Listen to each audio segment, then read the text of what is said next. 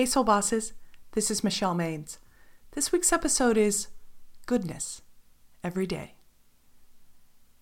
Kim and Darren Wade are the picture of proud parents. Their kid is on the way to an Ivy League school. There's just one bump in the road. They don't have one child, they have 4. Quadruplets, to be exact. It's easy to use positive words when the road ahead is clear and bright. But what happens when you're not sure what's coming next? This is the challenge for the Wade family. You could say they're the family next door. Dad works at General Electric, and Mom is a middle school principal.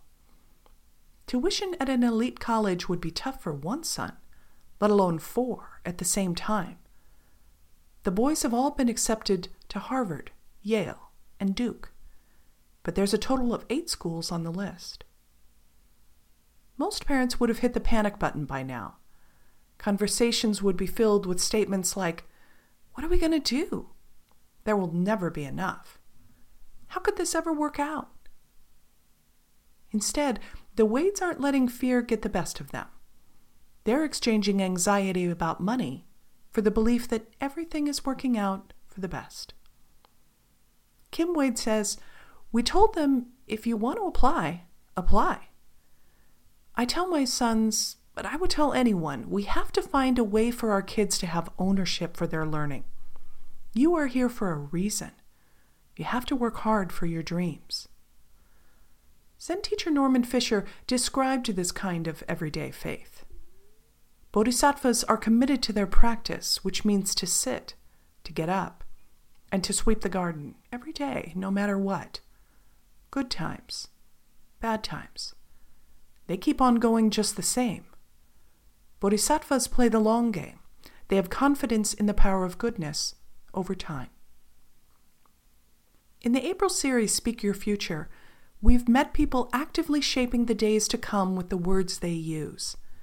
They're consciously saying no to old scripts quietly and persistently running in the background, just like a bad computer program. Every day, they declare a future filled with hope. The kids of rural Mississippi are champions of more than chess. In Welcome to Boomtown, they modeled how they're rewriting the ending to a life some would have considered predestined. In Make Room for Big Things, we saw how making small changes to what you say throughout the day can make a big difference. It's simple. When you consistently support yourself by being trustworthy, amazing people show up to help you with your big goals.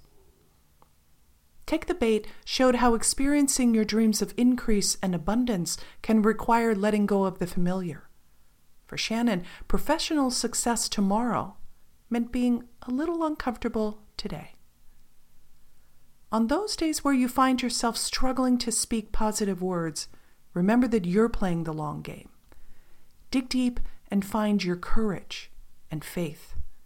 That's when you can boldly affirm what is possible, not just what is.